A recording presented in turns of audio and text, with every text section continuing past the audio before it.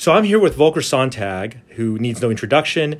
Volker is being celebrated at the AANS meeting for the Volker Sonntag Symposium before the meeting. Volker, do you want to give a message out or a shout out to your fans out there, your trainees, all your patients and people who've admired you? Well, it's always an honor that the AANS is putting on the symposium in my name. I wish that as many residents and fellows that I had the opportunity and the pleasure to help train, that they could attend this symposium, which is in a great city. Ironically, this symposium being in Philadelphia is exactly 20 years from the time that I was honored as the honored guest of the Congress of Neurological Surgeon in Philadelphia.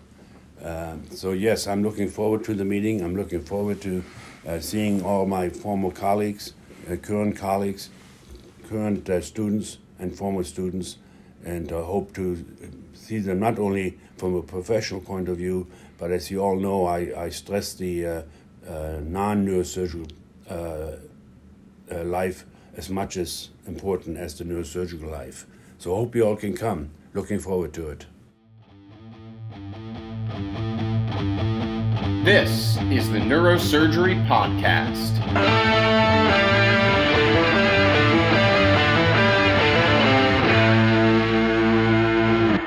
Welcome to the Neurosurgery Podcast. Here I am overjoyed to be sitting in person for another in-person episode with a friend of the show, a friend of my home program, Rush, Andre Beer-Furlan. You may recall, if you've been a listener of the show for some time, Andre was on a previous episode with Dr. Ricardo Fontes talking about coming to America after previously training overseas. Andre, like Dr. Fontes, is a fully trained neurosurgeon from Brazil who decided to uproot his life and come to America to start afresh. And so he repeated residency at Rush and graduated last year. And I am down visiting family in sunny Tampa, Florida, where he has set up shop and is now practicing at Moffitt Cancer Center. And so Andre has been gracious enough with his time to come on the show and talk about a pretty interesting subject, which is after the grind that you can't imagine, the life he's led, training twice, changing countries, going through that ordeal twice, how it is when you finally get out of that crucible of training and you're out here in the real world, you have a real job, you have a real salary, and we're sitting here in Andre's beautiful home with his beautiful daughters, having some food, and how when you're sitting here with all the reward and all the luxuries that life offers, how can you stay hungry? How can you keep that mindset and that drive that gets you to this point to keep busy and to keep pushing to expand and establish your practice? So, Andre, I'm going to shut up, and for our listeners, why don't you say hi, and if anyone didn't hear the last episode, tell them who you are. Thank you, JP. It's a pleasure to be in the podcast. I told you already this. I'm a fan of the podcast. I listen every day when I commute to work, and we're talking about how it was very interesting. The case I won't forget series was great initiative. So yes, I'm originally from Brazil. I grew up there, went to medical school and residency training there, and practiced there for a few years with the original plan to come to the U.S. to acquire some different skill set and go back just to differentiate myself in a competitive market that I was in São Paulo, huge city. And after I came here for a clinical fellowship at OSU in skull-based surgery, and that was kind of an eye-opener, not only from a professional perspective, but also from a personal perspective on quality of life and educational opportunities for my kids, but also from a professional standpoint, it was very interesting to see how you could in the U.S. you could have a balanced professional life and personal life. That's what really struck me at that time, and it wasn't people. I remember when I was interviewing for residency spots, and I had opportunities for jobs too that it wasn't too interesting. But when as people were like, "Why you want to do this? You know, why? You know, are you sure you want to do this?" And people didn't really understand why a practicing neurosurgeon elsewhere would be willing to undergo or retrain in the U.S. And once I kind of talked about what was the reality back home, not only from the challenges from a professional standpoint, but also the social aspect, safety and everything. Yeah. Then people really didn't really question my decision. You know, everything it made sense. It's like, well, yeah, I understand. Yeah. And the reality is that from a professional standpoint, what I envisioning as being something that I would like to have back home will take me probably 8 to 10 years. And then if you compare it to the time investing here in retraining, for me it was no brainer, you know, to go through the retraining. I had the opportunity to do a shorter training, so you made the decision even easier. Yeah, and you know, we were talking before about. And I think we talked about on your previous episode as well about what that experience is like, where you were already in practice, you're already functioning independently as a practicing neurosurgeon in Brazil. Then you come back and you go back to junior residency, you're taking in-house call, you're answering to a chief who is probably in high school when you were getting out of medical school and residency and so forth. And we chatted a little bit about what it's like when you have your own idea about here's the right way to do things, but then you're being told, well, this is what we're going to do actually. And that could be a whole episode in of itself. But what really strikes me is putting myself in your position, at least at that point, when you're in residency again, you don't really have to find the motivation to work hard because the job is the job, right? And so you're answering to a chief, you're answering to these attendings. And as I often tell people starting residency and being a junior resident, you don't have to think about what to do. You're told exactly what to do, and there's just a lot of it. But in terms of, you know, digging deep to find the drive to push yourself, you're kind of being pushed by the position that you're in. But now you're out of training again. You're establishing your own practice here, and you know, Tampa's a beautiful place. We're out here at your house, sitting by the pool on a lovely sunny day. You've got the girls, and I imagine it could be easy to sit back and say, you know what, I went through hell and training twice. I finally got everything I've been striving for. Maybe I just sit back a little bit. Maybe I take it easy now. But starting a practice for yourself, particularly with the low volumes during the COVID pandemic, I imagine, that might be a death sentence, because when you're first coming out, you want to be high volume, you want to bring in revenue for your department and your institution. And so how do you find the internal motivation now that there's not somebody yelling at you saying, do this, do that, do X, Y, Z, check the boxes? Now they're your boxes that need to be checked. So how do you fight, or do you even feel the temptation to just sit back, or are you still just in the game banging it out every day? What's it been like for you? So that's a good question. To start with, I think training at Rush, I was very fortunate because, and we talked about this before, you know, we have a very, the program is very resident run, right? Yeah. So the residents have a lot of autonomy. And one thing, probably because Ricardo went through that and was already there, kind of really made things easier for me. Yeah. And in a sense that I still have a very good relationship with our fellow residents, you know, and even though there was someone else that was my chief, there was a good relationship and open communication, and where I had the freedom to maybe say, well, this is probably, I wouldn't do it this way, and kind of we had that openness in discussion. Yeah, obviously. You're a resident, that's the job, and you can... That's all right. I about to make up again. Oh my God. You can't pause. You should probably... Always answer to somebody. At this point, we learned that one of Andre's daughters had got into her mother's makeup again and applied it liberally to most of her face again. And you know what? I'm leaving this moment in the episode because this is part of life in neurosurgery too, especially after training when you're staying busy. And I got to learn the motto in the Beer for Lon household: stop crying. Very neurosurgical. Anyway, we got back to the conversation. Here we go. Okay, go on. So we had a pretty good and open relationship where I never felt that I was being treated unfairly or anything like that. Yeah. You know, it just, I think the major challenge is yourself and kind of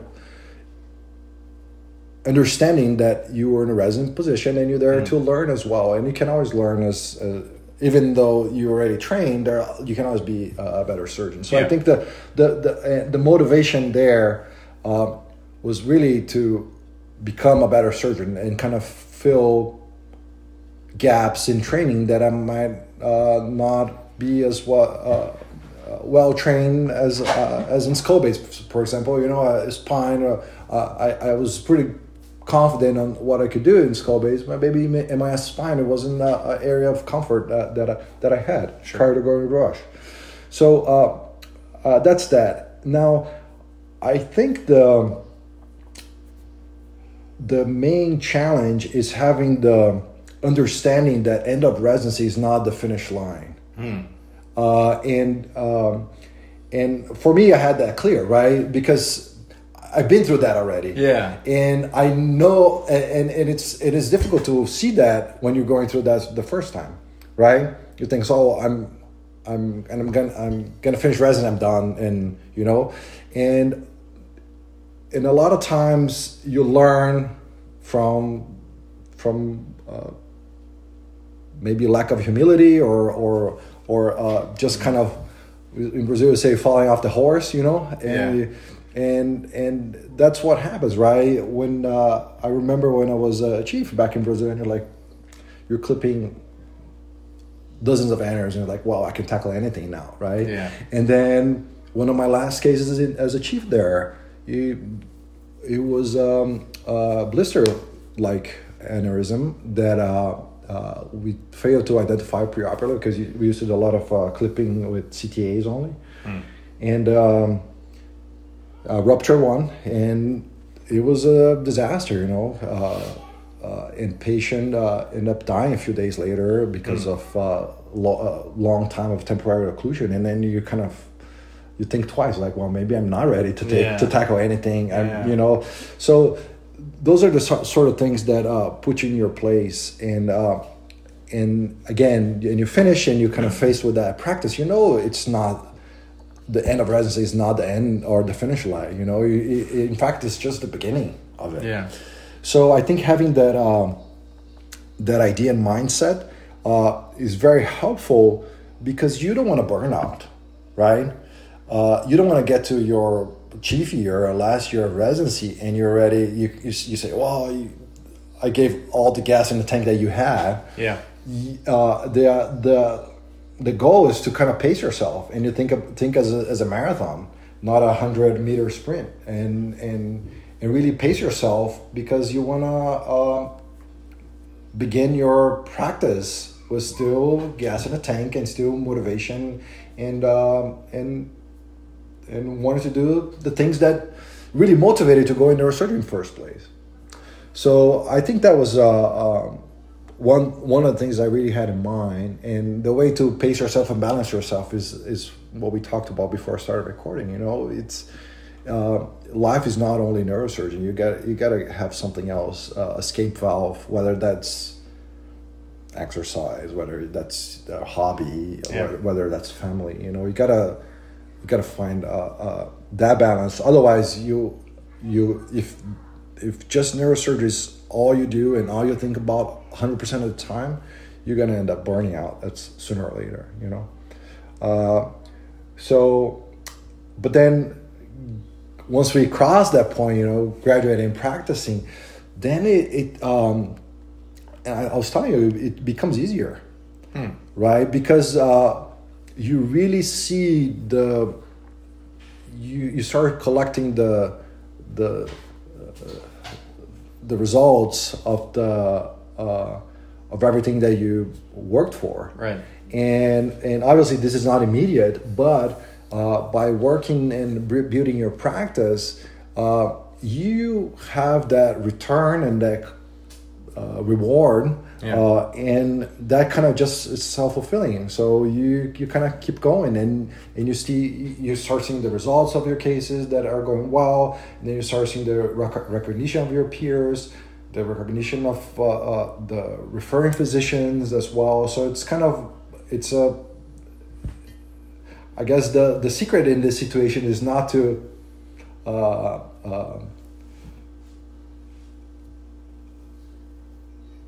it is not a. So I heard this interesting quote a few days ago that it's great, to build a strong CV, especially in the beginning of your career. The one thing that you can do is believe in it, right? Once you start believing then again, that's eventually something will happen that will kind of throw you off the horse again. So you kind of put you in your own place. Yeah, exactly. But and I'm really happy. We were sitting here having this wonderful meal, and I was telling you I'm so happy for you just to see this life that you've built for yourself outside of work, and sitting here in your home, and it's gratifying to hear that your early experiences professionally as well have all been, or at least predominantly been positive, and that you're enjoying seeing the fruits of your labor, and you're enjoying the reputation that you're establishing for yourself at your hospital, as of course we would all expect to happen for you. I heard an interesting quote the other day that's kind of the flip side of that one, which is Marcus Aurelius, a Roman emperor. He said, when you hear people saying bad things about you, don't get angry, don't deny it, just say, oh yeah, well, you haven't even heard the half of it, and just own it. So I would imagine that, and maybe this hasn't happened, but I would imagine that as you start in your career and you enjoy the rewards of your good work, you enjoy the esteem of your peers, the other side of that is that when things go poorly, you can't hide behind an attending, you can't hide behind someone else's plan. Now you fully own that as well. And so I've never been in this position, obviously, but I would imagine that hits you much harder than making mistakes during residency, and that would therefore much more strongly threaten your motivation. And it would be a much stronger push to just throw in the towel, and like you say, oh well, I guess I'm not as hot as I thought I was, I guess I don't know everything. And maybe when you get out to practice independently, if something goes poorly, maybe you think, oh well, maybe I just shouldn't even do that. And you hear Dr. Wang on the show talks frequently about surgeons who try things and it doesn't go well, and so they say, well, you know what, I'm just not doing that anymore. To whatever extent you want to go into detail, yes or no, but have you had bad experiences like that? And have you, as an independent practitioner, and how did you approach that? How do you process that in the full ownership of attendinghood versus when you're a trainee and you can maybe even subconsciously say to yourself, well, I'm still a student and I'm still learning, and that's okay? So absolutely. I think every surgeon goes through that. Yeah. And sooner or later you're going to have complications. Mm-hmm. And I think I'm in a scenario where I'm tasked to help build the skull-based program, and these are complex cases, and it's complications happen, right? Particularly when you're dealing with complex patients or complex tumors, and I had my complications during the past year. Has been a year being practicing. Nothing devastating, but it was, for me, it was bad because of the expectations I had for myself, right? Okay. And again, for me, I got to be honest. I have a few bad days if I have a complication,